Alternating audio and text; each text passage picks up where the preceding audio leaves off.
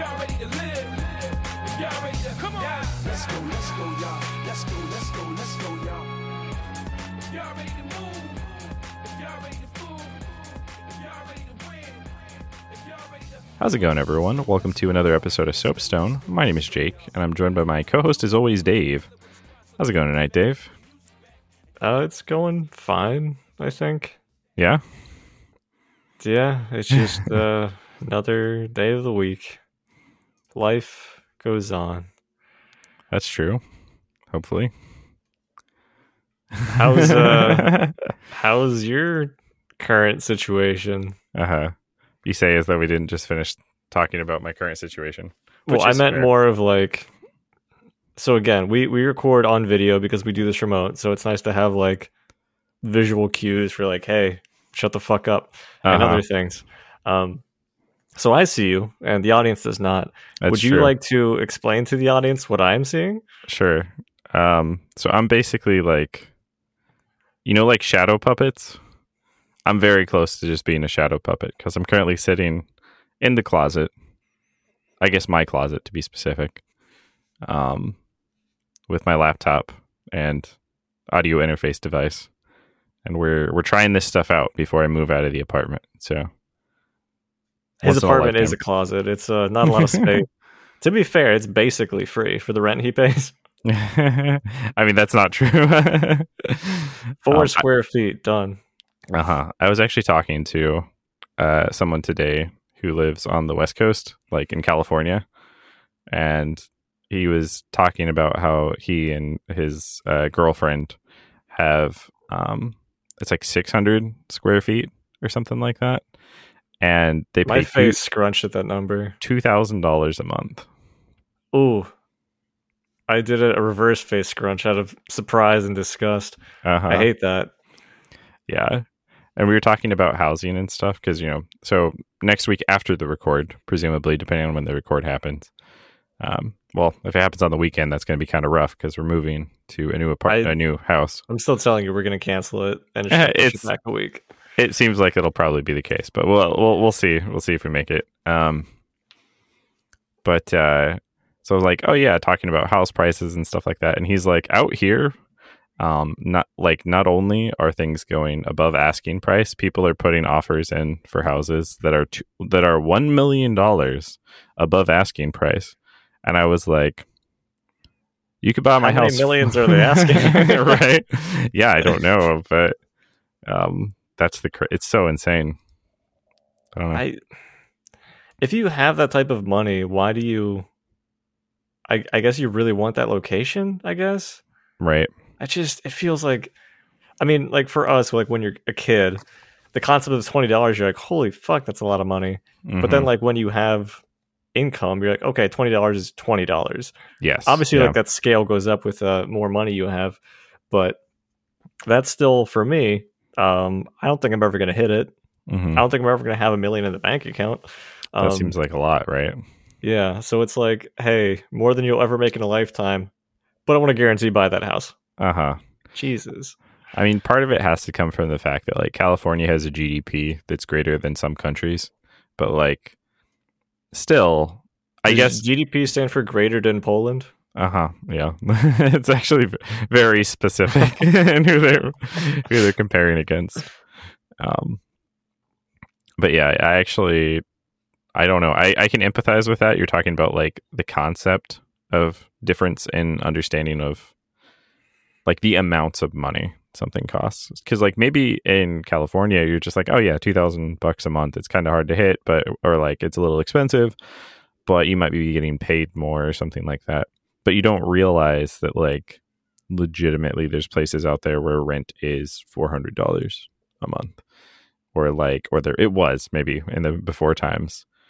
And the story, like for understanding the scale of money, I figured this out roughly at the age of 18 when my grandparents, when I was young, I think I was like 13 or something like that, maybe 14, they got me a bond, a US bond. And I don't know exactly what kind of bond it was, but it was like, it'll be matured when I'm 18. And they bought it for something like $20 or whatever. And they're like, yeah, just hold on to it. Kind of like a life lesson or something like that, right? Mm-hmm. When I was 18, it was fully matured and $100. And I basically learned that I didn't care because I already had a job at that point, and I was like, it was like 25% of, I think, a paycheck I was making then. Yeah. And so it was like a lesson in absurdity to me, because the amount of time I spent waiting for it to be fulfilled, it was just completely, I don't know, I should have cashed out before I got a job is the takeaway. Yeah, but at the same time, like it's free money over time. Like it's essentially its own form of interest if you like do a bond or like a checking deposit. Yeah. But I mean, it's not worth it in your lifetime. yes. Yeah. And the thing was, like, if they would have given me $20 as a 13-year-old, I probably would have appreciated that a lot more than $100 as an 18-year-old was basically the difference. At 13, I could have gotten like a premium toy. I could have bought a new video game, anything like that I would have gotten more enjoyment out of.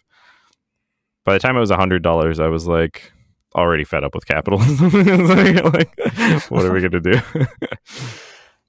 Yeah. Also, like at that age, you're not making money. You might have an allowance for like doing chores, but that would be it. And it was fucking negligible. Yeah. They just wanted to like teach me, my parents, these people, they wanted to teach me like, saving money and investing, and like I had to do like 10% to like church tithe and like 10% to savings, and then the rest was like my pretty much just candy money or things I could use for snacks that I wanted to go get that I couldn't keep in the house. I had to like go out to the Redners, get whatever, and then like just bring it back in like a hoodie, and then like have like a treasure trove of bullshit. You just stashed away candy. Yeah. It'd be great because like I'd go and I actually had a closet that I'd go into, and you remember those glow in the dark stars and moons? Oh yeah, it's like love thin those. Plastic. You just put them up everywhere with like little sticky putty. Yeah, a little bit of putty. Yeah, and I put that all in there. And that was like my little vibe room, and it was, to be fair, like the shittiest, smallest thing. But I like go there, hang out, like have some snacks. That's there was legit. like, no light, so I couldn't really do much else. Yeah, it's all like this. Yeah, but it was the. Oh, he just covered the camera. Yeah, well, I know I didn't even cover the camera. I turned my phone flashlight down, and it goes pitch black instantly. Yeah, those were fun times as a youth. A Ute. But also, like all of your expenses that you didn't even know you had are covered by other people. Exactly. Yeah. I mean, very slowly over time, they're like, "This is your problem." Yeah, I didn't have a slow accrual of expenses. It was more of a as soon as I left home, it all just hit me at once. That's a lie, because I actually lived with my girlfriend's parents for like a couple of years while I was building residency in Pennsylvania. So they still basically covered my expenses. And then I went to school, and then loans covered my expenses, which is almost me, but it's future me. It's not present me that's covering my expenses at that point. Yeah, it's paying it ahead. That's the bank covering it, and then you're like, "Bank, I'll get you back eventually." You know I'm good for it. Actually, you don't know I'm good for it.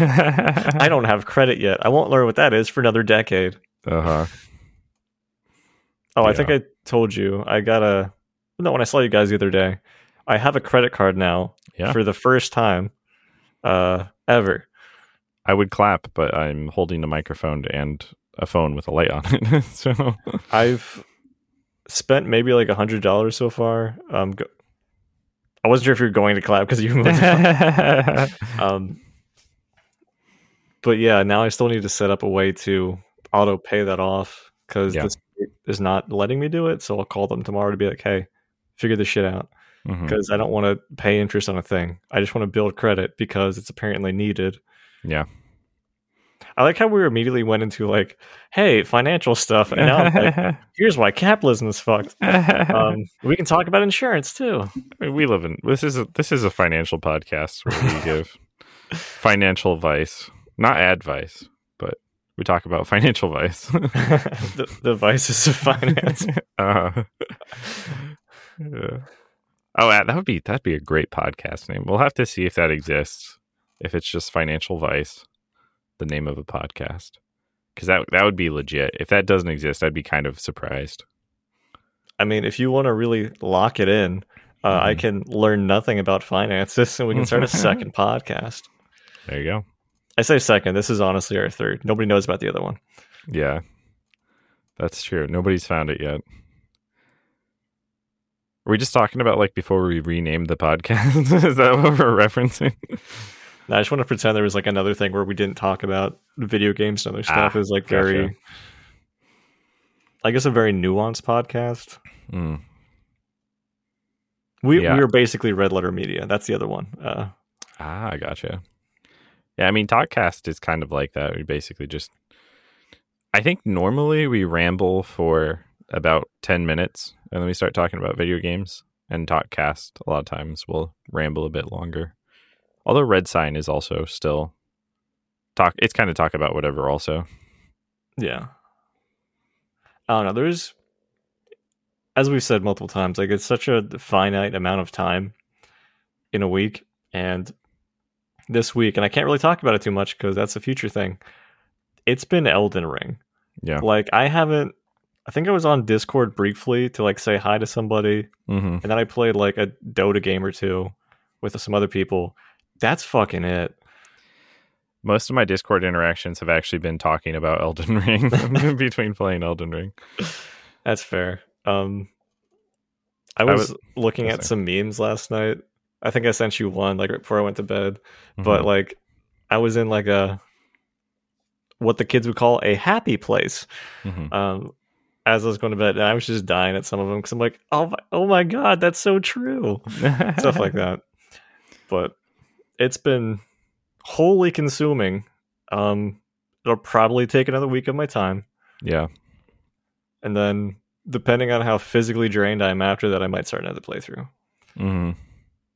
Yeah, I was talking to it seems like all of my anecdotes are I was talking to someone like during work hours or talking to a coworker or something like that. Or here's a life lesson that my grandparents tried to teach me. That's it. Those are the two categories of things I talk about. But I was talking to a coworker about Elden Ring of all things. And he was like, "Oh, like do you have it?" I was like, "Yeah, I'm like 30 hours in." And he's like, "Oh, okay then." Like, I mean, I'm actually behind a lot of people that are playing though. Like people are popping off. There's a lot of we didn't take time off for it, so like maybe it takes like you have less availability. But it's also a game that's so absolutely dense. I almost took time off for it and then did not, and I'm glad I didn't because I need time to decompress. It's better for pacing, probably. Yeah. I took that first Friday off, and then I had the weekend. But like also work has been so ungodly slow, as I've complained about multiple times. But like during a lot of the work day, outside of today, I actually did some stuff today, like a third party call or two. But like I'm still getting in playtime because I'm not doing other stuff, and I've already done like an errand or a chore, and I'm like, that game I'm really excited. Right. I didn't actually. I forgot to like actually finish the story talking about. Sorry, go ahead. No, it's good. I forgot legitimately where I was going with it.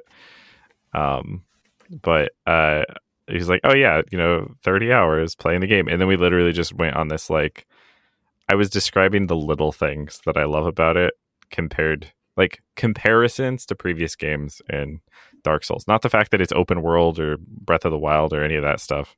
Just like little tiny minor improvements that I absolutely love about it. And then I capped it off with like, he's like, "Oh, so you're going to do like an episode on it?" I'm like, "Yes, at least one." We'll see how many people stick around after we have Elden month of podcast episodes. It'll be a long one, I'm sure, or broken up into multiple pieces. Wink, huh? That's a callback. I guess it's more of a reference. Yeah, that's fair. But yeah, I want to pivot off of that to. Not, I have so not- much to say about it. It's like, don't pull the thread because I will be naked in like 2 seconds. I am 95% thread. Yeah. I will say very briefly an anecdote. I will definitely have many other anecdotes related to it. Mhm. But when I was playing the Dota game with people, you've heard of the game Dota? It's a game. Yeah, defense of the. It doesn't actually stand for anything anymore. Defense of the Attack on Titan of the Dota. Yeah. Uh-huh. But somebody else who I was playing with also picked up the game, and I had watched some of them playing a boss, so I was ahead of them at that time. Right. So it's like, oh, like how far have you gotten? Like, what have you done? And he's like, oh, I did like this boss. I'm like, oh, I haven't beaten that boss yet, but I have encountered them. Mhm. And then we're talking about some other stuff, and then it was like 15 minutes of just verbal diarrhea because I had not talked to anybody about anything. It was like so sheltered. Yeah. And then we're like 10 minutes in the game. I'm like, hey guys, I'm really sorry. I'm going to stop. I'm going to hard cut, stop talking about it, and we'll go from there. Mhm. But like there was like 4 other people we were playing with, or I guess I was playing with. So And this then- was party chat. Like this was Yes, chat in this the was, like, game. live Okay. voice. That's absolutely hilarious. like we went through Q, we went through like picking heroes, and then like we were into the game. It was like I gotta stop. Yeah, that's really funny actually. I wonder if like the other people are like crap if they like muted you immediately to avoid spoilers or what, you know. I don't is think what the I other would have people done. were gonna play it. Okay. Oh, you were in a party with. Was it all? There was no randoms on your team. No, it was a Discord thing. Yeah, it was. Oh, Five gotcha. side. Oh, okay. Oh, you were talking in Discord. Yeah, I wouldn't just.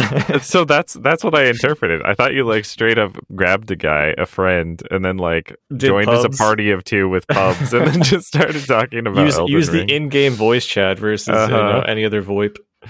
That's what was. That's what I thought was going down. I can't remember the last time I've actually used VoIP outside of like me asking people in Overwatch what people's favorite flavor of ice cream is. Yeah. And that's really just for shits and gigs Mm-hmm. because I don't want to talk to strangers ever. Yeah. There's like no benefit in it for me. Yeah. I think if there's a couple games I've played throughout the years that had like default voice activity on, Oh, and like that is a sign that one of your developers, or at least somebody who like was involved in decision making for the game, is actually evil, like morality evil. I think The Division had it because they had proximity voice chat. Trying to remember don't- the other. hate the concept of it. It just shouldn't be defaulted. It should very much be an opt-in. Fallout 76 was the other. So one of Yep. those games had some things going for it. It was The Division. The Division was the game that had some things going for it. I don't think I ever checked that out. It's an interesting concept. I think it would have been. It was, like that Star Wars meme where it's like we were so close to greatness, like we were this close. It's basically like that for me. Like you can play essentially the game co-op as a shooter. It's kind of got like budget. I don't want to say budget, but like different vibes than kind of like Destiny. It's a little more like stop and pop. Oh, a cover shooter. Yeah, it's much more like a cover shooter. But they had I- like abilities like drones and healing grenades and stuff like that. I don't like them. I don't like cover shooters at all. Yeah. I think Gears of War is actually trash. Hmm. I I just haven't really played don't it, but- enjoy the style of gameplay. Mm-hmm. It did really have. It had one really cool concept, and that was about it. Because like the enemies became kind of like bullet sponges, and if you're an FPS and your opponents are bullet sponges, unless you're literally kind of, even if you're Borderlands, I don't particularly enjoy it. There's other games that are just better genres to have enemies that have a bunch of health. Yeah, I feel like for an FPS specifically, it's really about the skill of like the aiming and the reaction time. And if somebody just has a fuck ton of health, it's not gonna be hard for me to like spend 3 seconds lining up the headshot and then holding down left click while I do all of the ammo, you know? Like, Yeah. I don't know. It can still work in some things. Like, I don't hate Borderlands, but I don't love it either, you know? Yeah. I think Borderlands was pretty enjoyable like when I played through it, but most of the enemies have the right amount of health. And even the bosses they normally don't take that long to kill, or they're massive scale or something like that. The Division wasn't necessarily like that. You would just be fighting mooks, like people who basically are just guys. And if they were high level, they would just have a bunch of health. You're like, oh no, I'm going to have to shoot this guy 5 times with a shotgun before he dies. And that just feels pointless. Although I will say, to the redeeming point of the Division is that's now the game that we're talking about, and not Elden Ring. It had the Dark Zone, which was a very novel concept, I feel like, at least for the time. It was a PvEvP sort of area where you could group up with people and complete objectives and like get loot. Like, it's like messenger bags and things like that, just basically gear. And it's not actually gear until you cash it out, which you can do at like a helicopter drop call area. And then you could go to the helicopter, like load your bags onto it, and then it would give you loot you could claim when you left the Dark Zone. And a lot of it would be like good stuff. It'd be like currency, it would be like high tier gear, stuff like that. The caveat to all of this is everyone is technically on the same side. They're all agents. But you could, if you want to, just kill another person at any time. At which point you would go rogue, and other people would get rewards if they killed you. And if you continued to fight them off and continued to kill them and take their stuff, eventually you just get like this wanted mark on the map. And every other player in the Dark Zone knows exactly where you are at all times. Oh. And it was glorious. It was legitimately crazy because you could get a squad of 3 people and be like, let's go. And then just start killing people and grabbing their stuff and just see how long you could last. I feel like this has evolved to what I currently understand is now Tarkov. Mm-hmm. Yeah, I don't know. I despite hearing a bunch about Tarkov, I know nothing about it. I can't figure out what the game is. I watched like, let's say 20 minutes of Wubby streaming it on Twitch. Just so I had like a brief idea. Also, I usually enjoy or find his content entertaining. Mm-hmm. But it seems like they had a squad and they had like a mission that they were going to do in a giant zone. Right. But there are other people doing other things. So like people could come in and shoot them and steal their shit. It's kind of like, I guess, high risk, high reward. Yeah. Because besides like your team, there are other people out with like their own interests. They could be friendly. They could not be friendly. Right. But it's, I guess, like trying to get good loot and shoot people for the most part. But it sounds very much like that Dark Zone. Yeah. Yeah, I kind of prefer that to, I guess these are probably the protoplasm that makes up the battle royale genre, right? It's like, oh yeah, get in an arena, fight a bunch of people. But battle royale is like you explicitly start in as a group and you're explicitly working against other people. There's no truce in a battle royale. Yeah, there's no possible alliances.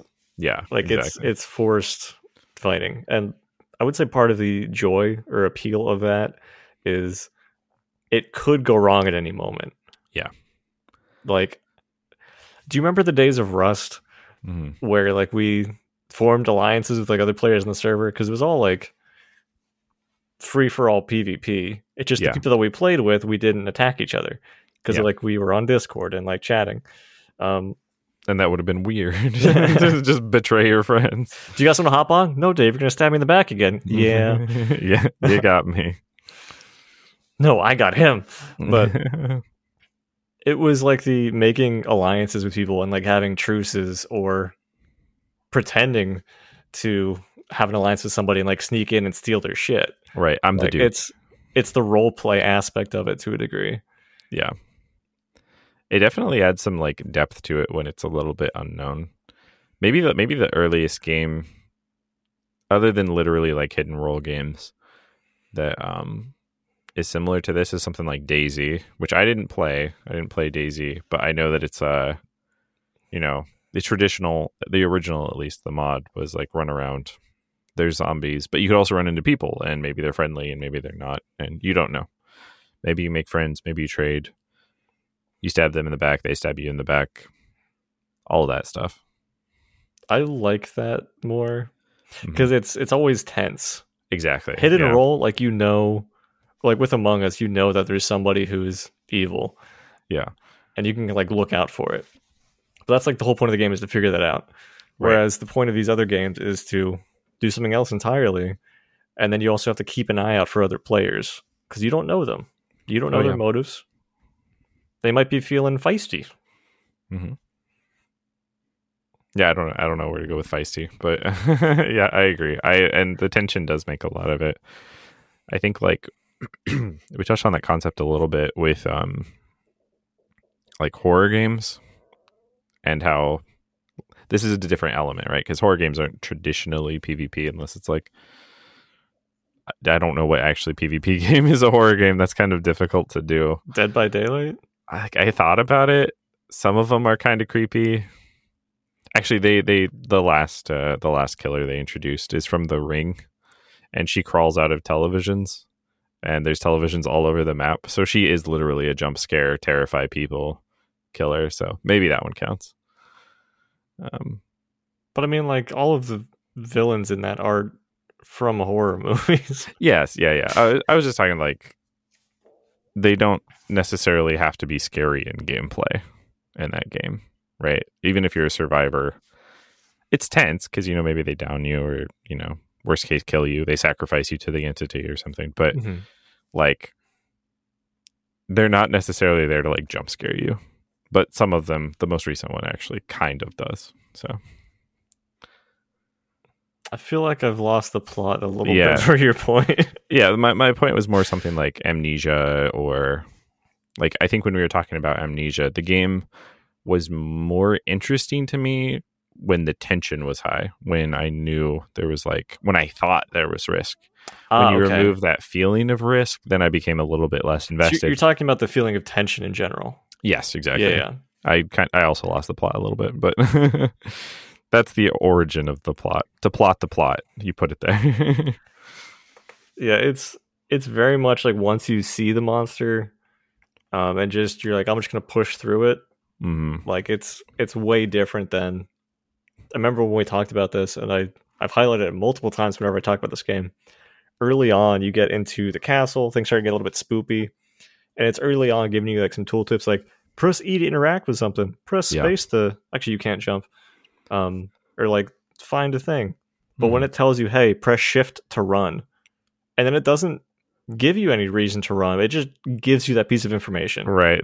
It's not to overcome a puzzle. Yeah, it just it instills that in you. You're like, oh, and that feeling of tension I think is like really good because like you're walking around a spooky thing and you're like, when's it gonna get spooky? Like it gets the atmosphere correct. Yeah.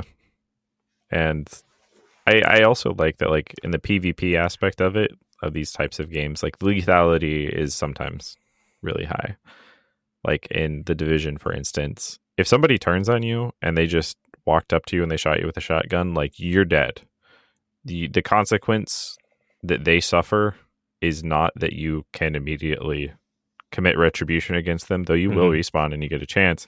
It's that they're now wanted, right? And other people can kill them with no penalties whatsoever, without themselves becoming wanted. So like, yeah, I don't know. It's an interesting dynamic that doesn't fit into all games for sure, but it can be fun. I'm trying to think of other games I played that are like that could have that degree of tension. because a lot of times my brain will go to gamifying a system or figuring out what like systems are at play. Yeah. So like, not to go into Elden Ring, but like with those types of games, there are times like, oh, I'm learning enemy moves, or oh, I'm just running through something. Right. I'm like, oh, there's a corner in the map. They must have put this on the map for a reason. Let me go check it out. And then usually in other games too, like you might find something. And it's different from like freshly discovering it, because like you looked at the mini map and you saw like, oh, there's like this little offshoot that I could fit into. I'm gonna go check that out. Right. Versus if you didn't have that and you were just exploring and you found it. Yeah. A more like immersive experience as opposed to something super optimized. Yeah. In the same way, like you might abuse interacting with an item to get like iframes or something else like that. I did notice, again, not talking about Elden Ring, that when you mount or dismount the horse, you have iframes. I know this because I went to mount the horse and a massive weapon swung through my hitbox at the exact time, and I didn't immediately die. So good to know. Yeah. Gonna start using that in a really important boss fight. I thought about it. I was like, could I actually weave this? Could this be an optimization? Because you get it, I think you get it on dismount too. So if you're running around on a horse and you're about to be hit, it actually makes sense to jump off the horse because it gives you iframes during it, I think. I probably just killed somebody somewhere because they're like, I'm going to try it, and then they get vaporized. But what other game systems do you try and like, I guess, notice and abuse? I mean, farming is the classic one. If a game lets me farm things, then I'll basically put fun on the back burner sometimes and just be like, all right, I'm going to be here for a bit. Not talking about Elden Ring. Convergence mod was a great example of that. Yeah. It's Dark Souls 3 mod. So it's like legitimately it's non-gameplay to sit there and like interact with a bonfire, like leave the bonfire, let the enemies passively die in the background, and then interact with the bonfire, leave the bonfire, let the enemies die in the background. Like it's the definition of not actually playing a game, and I didn't care because the efficiency was high. I feel like it's for more open world things in general, where they have like different types of enemies. I like that they interact and they're not friendly with each other. That makes sense in world, in game. But if you're just like standing by, in the case of like a Souls, like you get the souls from it. Yeah, anything dies, you get credit. Or something else, you might get like the items that like drop. So you just kind of like watch, you're like, yes, dance my puppet. And then you get free shit. But it'd be weird if you had like bats and people just kind of like walking in like whatever their looping path is. And they're just like, it's fine, it's whatever. Yeah, I know you said bats, and I'm not sure if you meant like the animal bats or people with bats, but it made more sense in context to say like the animal bats. Yeah. Versus like where my brain was like, I was like, yeah, what if it's like West Side Story and there's just people beating each other up and there's some kid off in the background, he just hits level 2 out of nowhere. Just passive experience game. Yeah. I thought of like 3 tangential but dark jokes off of that. Yeah. You ever just like witness a genocide? Anyway. Yeah. Not firsthand though, so that's good. I probably shouldn't have followed up on that one. That's all right. Other things, video games. You playing anything else besides Dota and Elden Ring? I'm just kidding. I'm still playing HOTS periodically, not as much, but I occasionally will clear the dailies. I've done Magic the Gathering dailies, but that's like my eating breakfast, dicking around before work stuff. Huh. But it's just because like I'll get experience, I can get it for like card packs, and at some point like I will play with some people again. Yeah. But it's just a thing to do. I don't get like massive enjoyment from it. It's just a thing to do, you know? Right. It's like Lost Ark for me. which Is I don't that know when I'm getting back to that. yeah. Like it's such different gameplay in comparison. Like I still want to do some group stuff with people because we Mhm. never got around to it yet. But yeah, it's another social game. In the same way, going back to like you said, you're playing HOTS. You playing that with people at all? Are you just doing Yeah, solo dailies? if there's people around, they're both fine. I enjoy both modes. It is very much in the same way that I basically played Paragon. It's just they're not all bots in this case. Some of them are people, but the matches are short enough that they might as well be bots, you know? Like Can we talk about Paragon for a sec? sure. Game was fucking weird. It was great. There's some cool stuff in it. It's like, hey, here's a MOBA. Hey, it's gonna be third person. Huh? Yeah, there's like verticality and stuff, and you can jump. What? Uh-huh. I mean, it's also like Smite, right? That's I basically don't think I also played Smite's that one. It's basically the same, but Smite is more like cartoony and gods and stuff like that. And Is it Paragon, not isometric Smite? Is that actually third person? yeah, it's third person over the shoulder. Huh. Yeah. So I'm pretty sure Smite did it first, but Paragon had good graphics, and it was like they tried more for realistic sort of bent on it. And I don't know, there's just a bunch of cool stuff with it, but it did not catch on as much. Let's just say, like, so when Blizzard was like, hey, we're going to cancel the competitive league for HOTS, a lot of people were upset. And Epic was straight up like, we're going to turn off the Paragon servers, and I was upset. So that was the difference in the public's reaction. Yeah, I know we played it for like a week or two because it was cheap or free, or it is free. Yeah. I think there's something about like leveling up characters. I'm not sure if it's just for cosmetics or if you got some passive bonus with them for leveling them up. So it was kind of similar to the way HOTS does it, where like as you leveled a character, you would get what are essentially loot crate drops. And then the loot crates would contain cards that you could equip as part of your build. Ah, okay. So like one card might be like increase self-healing or like damage over time or chase speed if you get hurt or something like that. Like a bunch of like effects like that, where certain ones were definitely way better and way more meta. But you could, I guess as I'm describing this, it's literally functionally the same thing as like the League of Legends. Yep. I was gonna say the like, runes tree. Yeah. I don't know what it is, but if a game puts that type of effect on a card, I tend to, I don't want to say enjoy it more, but it's more interesting to me than if it was just like a skill tree. And I think that's just because I've played fun card games, and it's literally just a stupid Pavlov dog brain association. When you playing Back for Blood, motherfucker?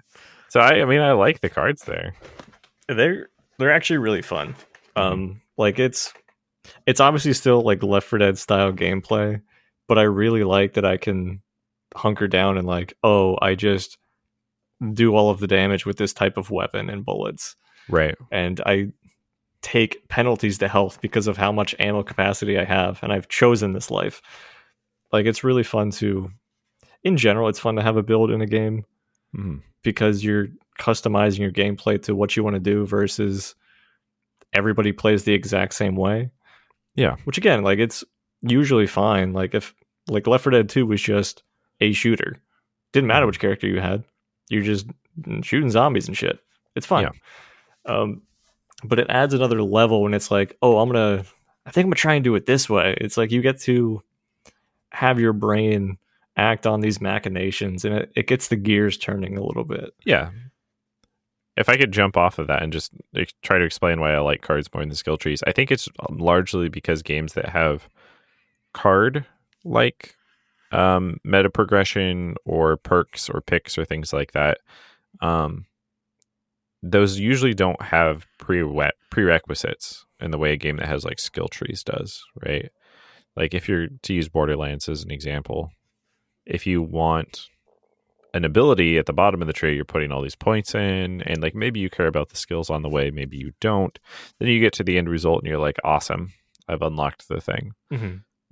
Whereas the feeling you're describing of like picking things for your build and you're like, ooh, I could have some of this and some of this and some of this, like the part of your brain that activates and like pumps happy drugs into you is better activated when each one of those choices doesn't need to be polluted by having to make like a concession along the way, an empty, something in a skill tree you don't care about or something like that. Yeah. It's nice to have it flattened. Yeah. Yeah, to use like Lost Ark as an example, I've only played the game like literally twice. I put a lot of time into it and I played the game like twice. You have to like put points into each skill to unlock, I think like 3 tiers of upgrades is where I was at. And sometimes I'd be looking at that 3rd tier upgrade and I'm like, ooh, if I get this, it turns it into like a massive AoE that kills everything on the screen and it crashes the server. And that sounds pretty good to me right now. But these first 2 options are garbage, right? And so you like don't care about those as much, but you really want that 3rd one. Yeah, it's like, hey, I'll change your damage type to this other thing. You're like, I don't even know what damage types are. Right. Hey, I'll make this thing like 20% wider. You're like, what the fuck's 20%? What it? Yeah, it's just, it feels very negligible versus like, here's the big one. Yeah. I just had a thought when you're like, I don't even know what damage types are. You're like, what if it just changed it to healing? You're like, your attacks now heal your enemies. But I mean, like, in that game specifically, I don't know the weaknesses of enemies. I don't think they make it super apparent, at least from what I've seen. So if I'm doing like fire versus lightning versus bleed, okay, like maybe the color of my damage number changes. That's it.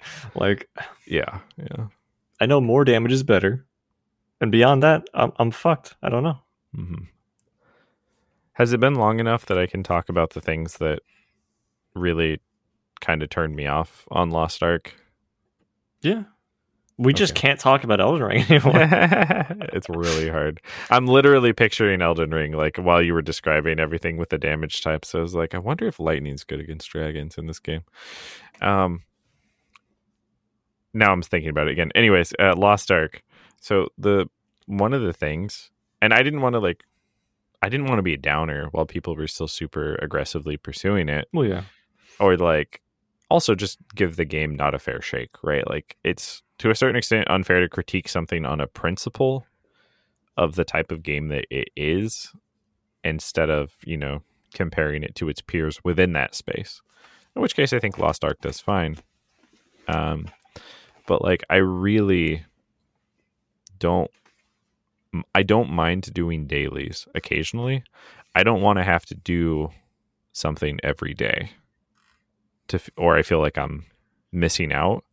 And Lost Ark is straight up like, you should probably have like 6 characters and you should probably do something every day, or you're not really playing the game the way that we want you to.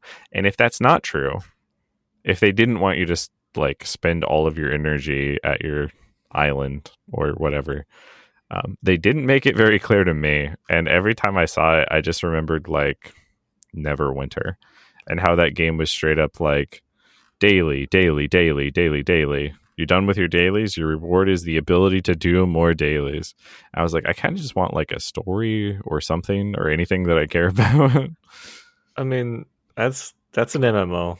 So I think it's more indicative of the genre that like you're just farming dailies out the ass. Yeah. I mean, you can still do other stuff too. Like you can, we're doing a raid at 7. So I'll do some like dailies between 6 and 7 and then play a raid with people and then fuck off or something. But I don't think I've ever had a every single day game. Right. Besides Dota. Well, Binding of Isaac. Hold on now, Jake. Bring us some very fair points. But like, I would say that those are different because I enjoyed playing those. Yeah. So that was just the game that I was playing at the time. They don't have dailies unless you're counting like the battle pass for Dota, maybe. True. But I think if I'm very much like in the mood of a game, I mean, I guess this could apply to MMOs as well.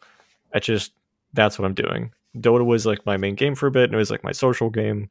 Yeah. So I played a lot, and it was familiar, it was comfortable. And Binding of Isaac was the same way as a single player experience. I don't know where I was going with that whole train of thought, because again, that could still technically apply to MMOs if you enjoy it in the same way. Right. I mean, to finish your thought in a way that maybe you didn't intend, a lot of people play MMOs and games like Lost Ark, which is, I mean, it is an MMO. Mm-hmm.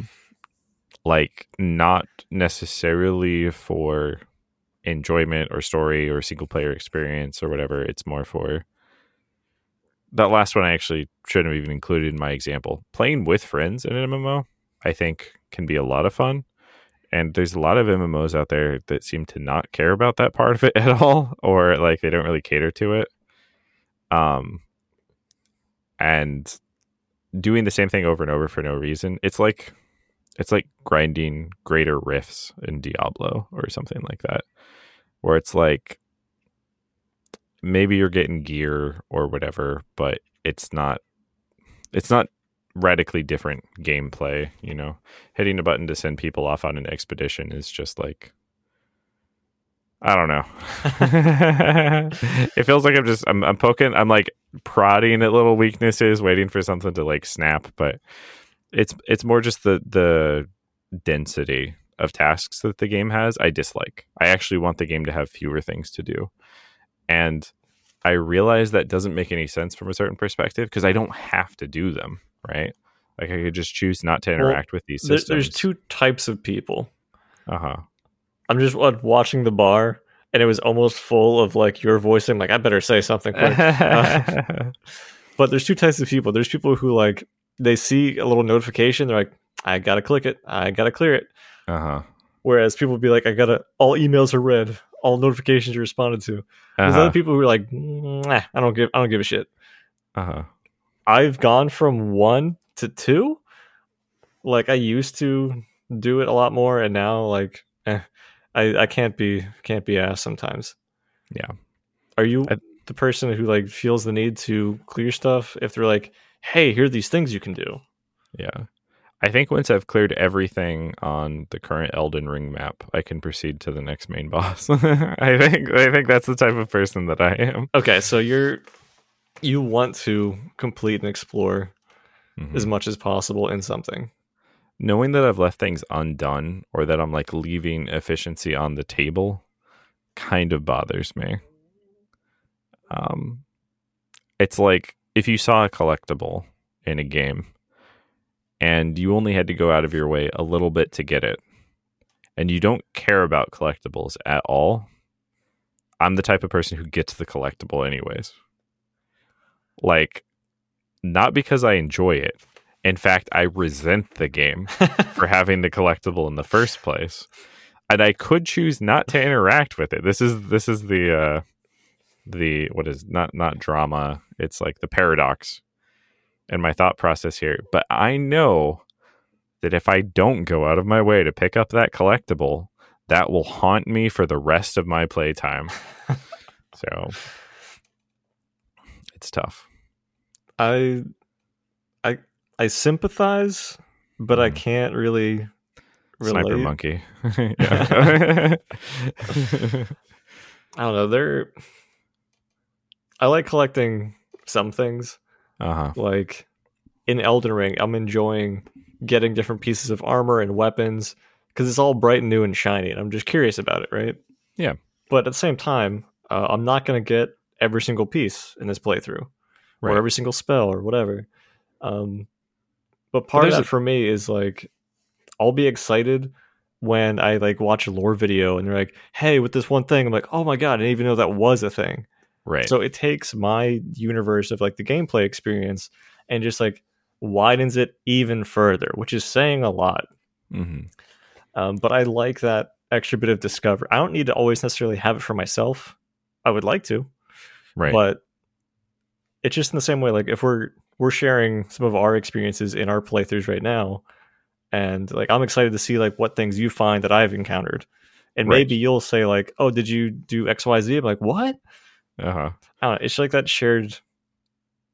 It's the discovery. It doesn't need to come in like a single universal package.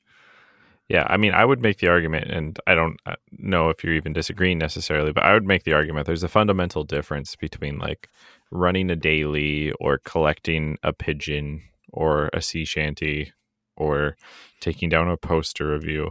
I seem to be picking on Assassin's Creed a lot right now. So getting a Korok seed and like finding a new weapon potentially in Elden Ring, where you get to check out the description and maybe like it has a little bit of lore that is about something that you're interested in, or you just like look at the weapon and you're like, I'm not that many points of strength off, right? Like those are gameplay impacting. Well, yeah.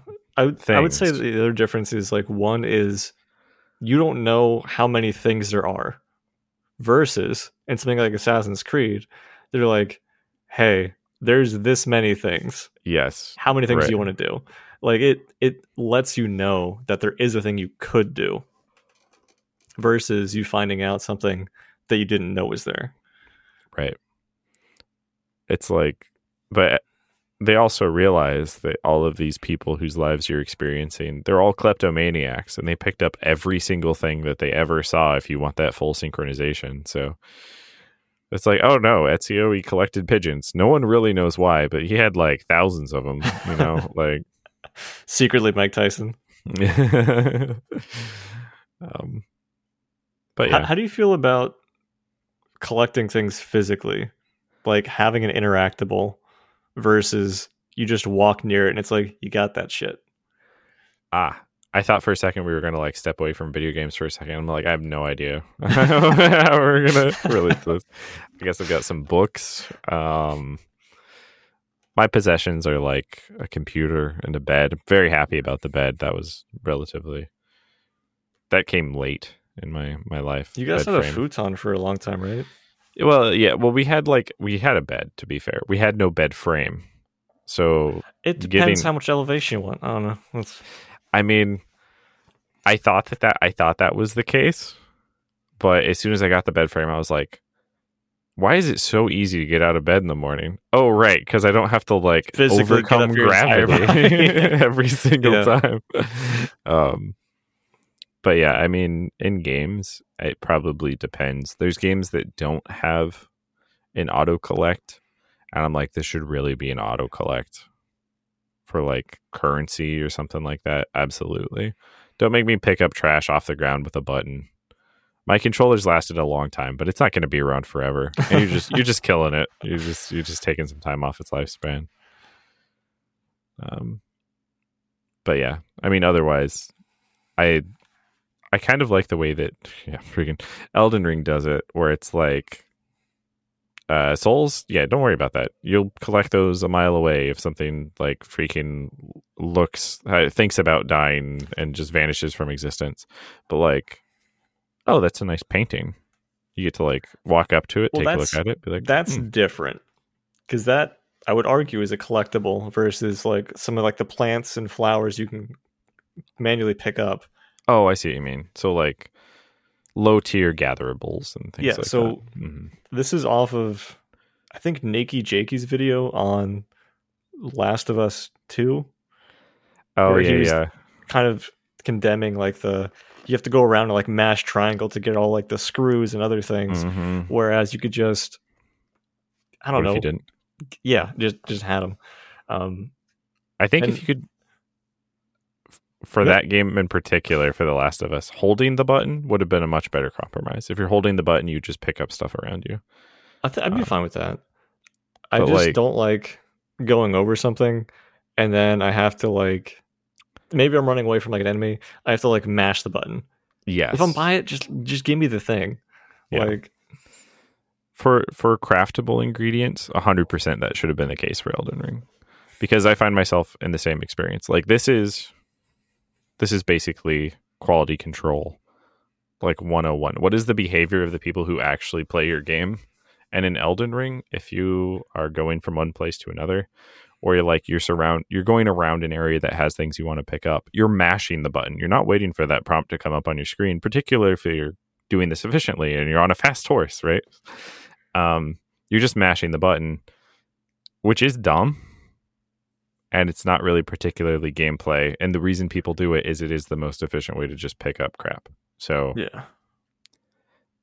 I would argue that is the thing that's wrong with Elden Ring. Like, it makes more sense to have an interactable in something like Monster Hunter, where you're going to like a node specifically to get things. And there's also an animation involved with some of those collectibles. Most of them, probably versus not, it just disappearing. Yeah, right. Into the magical inventory. Yeah, so if it's going to do that for any game, I'd say just let me being adjacent to it or walking over it. Just give me the item. Yeah. I don't think it's adding a lot to be like, oh, you pressed Y, you now have a thing. Congratulations on this brand new gameplay. Nah. I don't need it. If you have infinite inventory space and then excess that you pick up just goes to your stash, there's no downside to automatically picking it up. Now, maybe the downside would be that the developers kind of like muck it up and they're just sending a pickup command like thousands of times a second, and it actually introduces legitimate lag to the game. But there was a mistake. A mistake was made along the path there. But I'm imagining you running through like, maybe there's some like very dense area and you just like see all these notifications of like all these things just flying into your inventory. Yeah. That's actually that's one of the I didn't expect this to segue to Lost Ark, but that's the pet quest, right?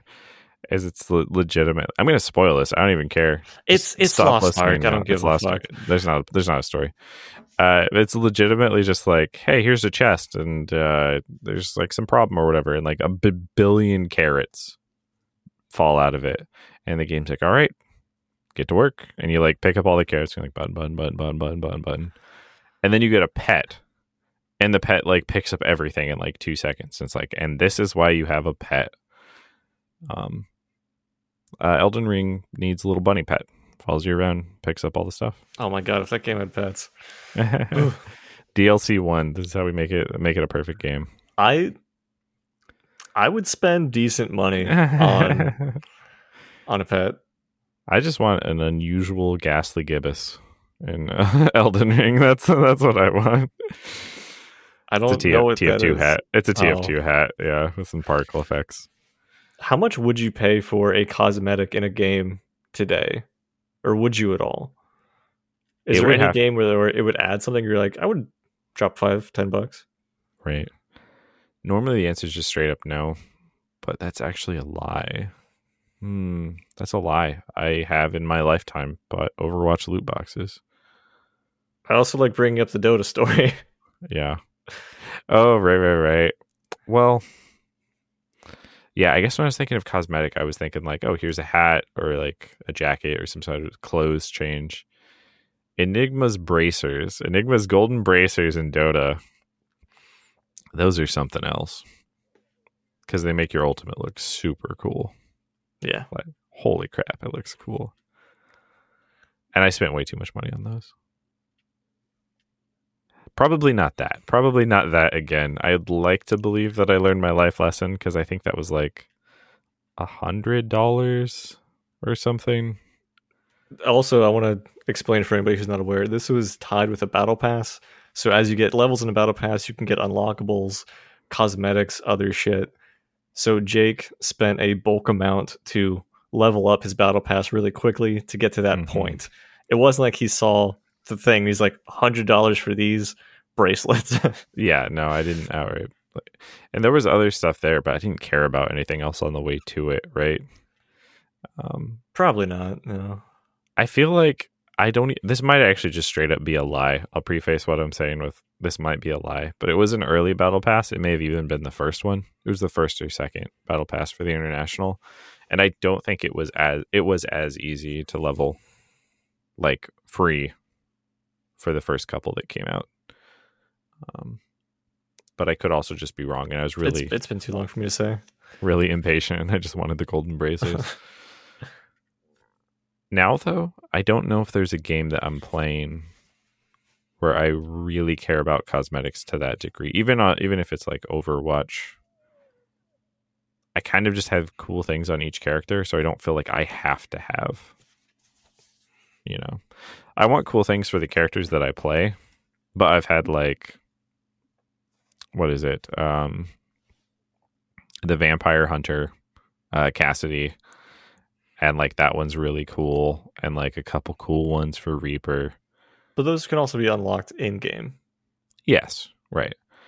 I'm just saying there was a time when I was playing Overwatch where I was like, that is a really cool skin, and I bet that if I pick up like 30 loot boxes right now, I could probably get it. Gotcha, yeah. So I would count that as equivalent, because I was still, spending IRL money in the pursuit of it.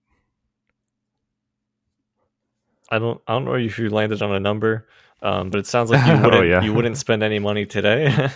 Yeah, I mean, maybe like $15 if I really liked it, I would think. Okay.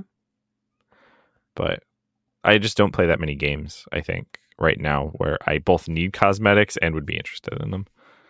I feel like it'd also have to be a multiplayer game that you played a lot with people. Oh yeah, like who would ever buy a cosmetic in a single player game? You just turn around and show Jenny, like, hey, check this out. She's like, cool. And you're like, it was worth it. It's kind of evil. I don't know. I have mixed thoughts on that, but I feel like we should save some of that for the cosmetic episode, where we talk about all the cosmetics. And I was trying to think of a meshing. Maybe is that you're talking about like the actually creating the models for the cosmetics? I guess. I don't know. Yeah, I was gonna go with maybe late. She's born with it. Maybe she spent money on loot boxes. But it is late. It's also very dark outside of the light that my phone is producing. But if it's not dark where you're at, or if it is dark but you're still awake, you could send in episodes for other episode like top. Wait, no, you can't send in episodes. That would be funny though. Hey, record your own. Send it in. Yeah, send it in. Well, see let's how see it what goes. you got. You can take my spot.